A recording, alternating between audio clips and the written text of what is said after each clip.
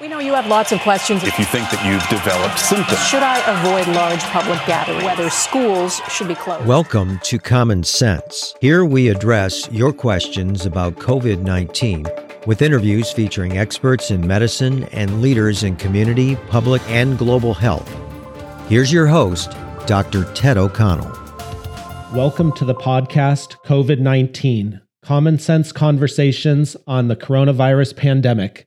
I'm your host, Dr. Ted O'Connell. Today, we're going to be talking about conditions that increase the risk if you're infected with COVID-19.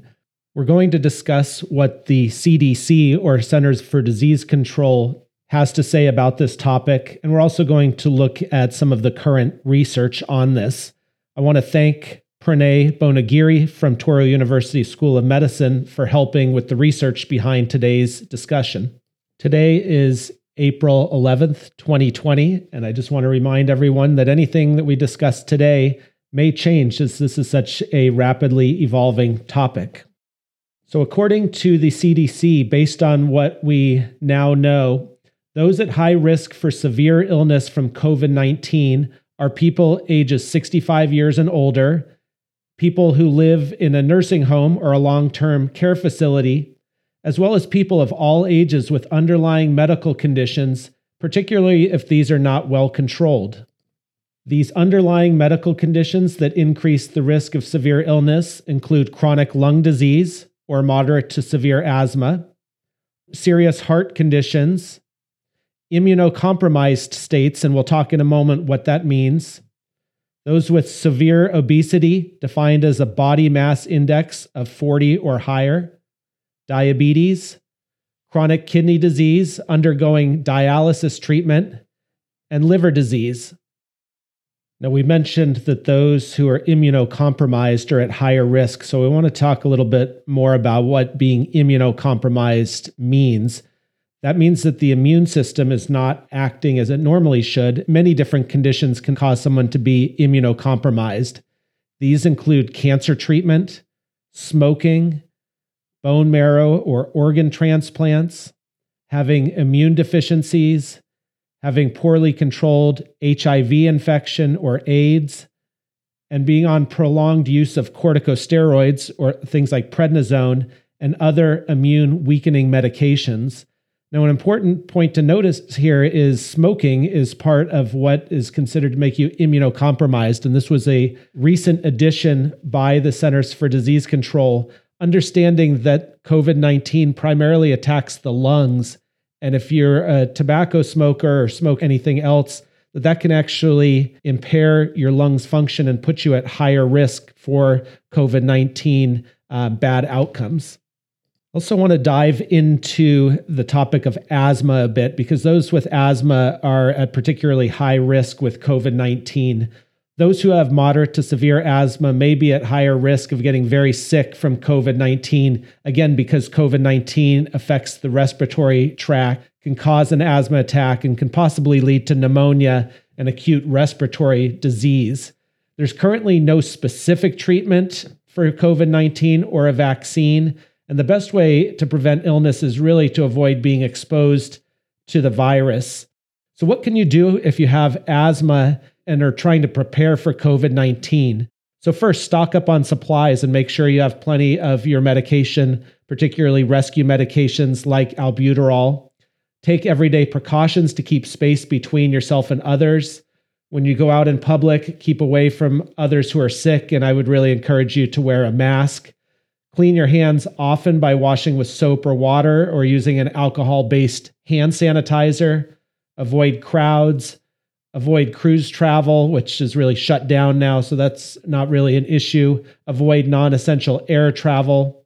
Stay home as much as possible to avoid further risk of being exposed. If someone in your home is sick, have them stay away from the rest of the household to reduce the risk of spreading the virus within your home. And then avoid sharing personal household items like cups and towels. And if you have asthma, you likely have an action plan that you've developed with your physician. Make sure that you continue your current medications, including any inhalers that have steroids in them. Don't stop any medications or change your asthma treatment plan without talking with your physician or healthcare provider. Science, science, science! Science, science! Hello, podcast fans. Want to get weird with us? Come check out the Mad Scientist Podcast. We're a weekly show that looks at the history, philosophy, and hard facts behind your biggest paranormal questions. Did the government really pay for a psychic spy program? Yes!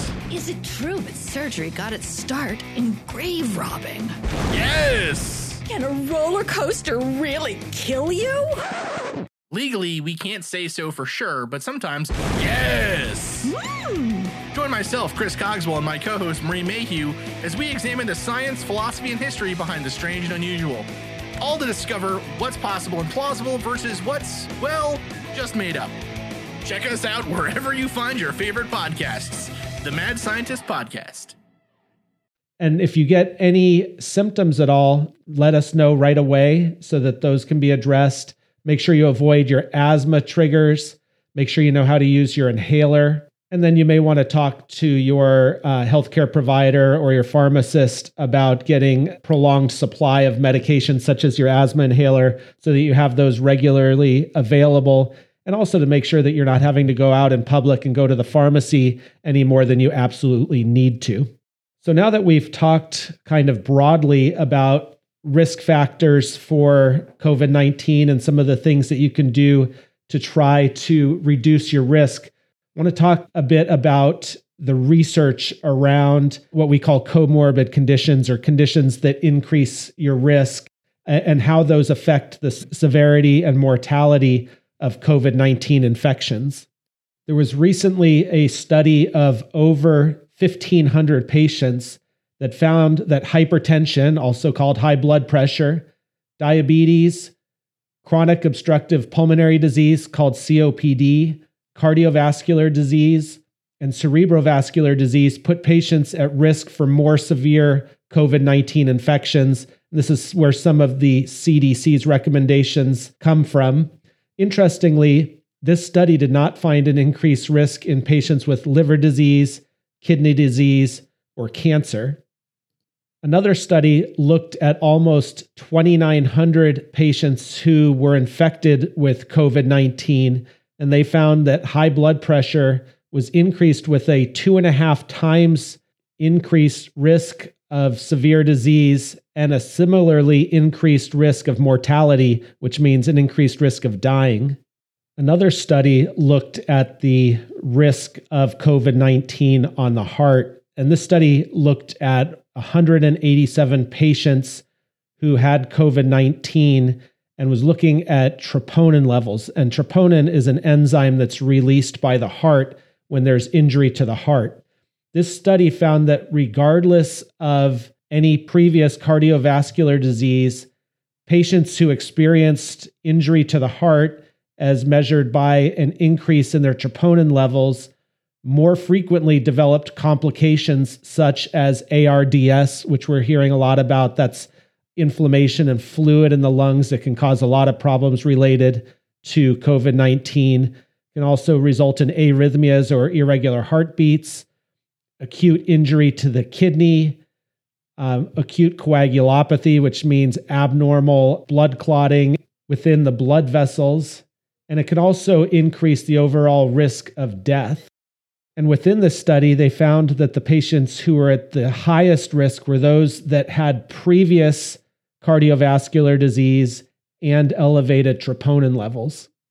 And then finally, another study looked at conditions that increase the risk of being admitted to the intensive care unit or ICU, needing invasive ventilation, meaning having a tube put down your throat and being put on a ventilator, or the risk of death. And the conditions associated with those three outcomes were COPD, or chronic obstructive pulmonary disease, diabetes, high blood pressure, and cancer. Those were all risk factors for worse outcomes related to COVID-19. So I think the takeaways with this is if you have underlying health conditions like high blood pressure, diabetes, heart disease, make sure you're speaking with your physician, preferably by phone or video, about making sure that these conditions are under as good control as possible to try to reduce your risk. And if you have any of the conditions that were discussed in today's episode, really make sure you're doing everything you can around social distancing, staying at home, wearing a mask, doing good hand hygiene, avoiding crowds, and really just trying to protect yourself. And finally, if you're a smoker, now would be a great time to try to quit smoking. You can talk with your physician by phone about that. There are options to help you quit smoking. And we know that lung function starts to recover quite quickly after you quit smoking. And that is a real major way to reduce your risk of having serious outcomes if you were to get infected with COVID-19. That's it for today. Thanks for listening. This has been a production of Ars Longa Media. Our producers are Madison Linden and Chris Brightigan. Our executive producer is Dr. Patrick Beeman. If you have questions about COVID-19 that you'd like discussed on the podcast, send an email to info@arslonga.media. This podcast is for educational purposes only and not intended for medical advice.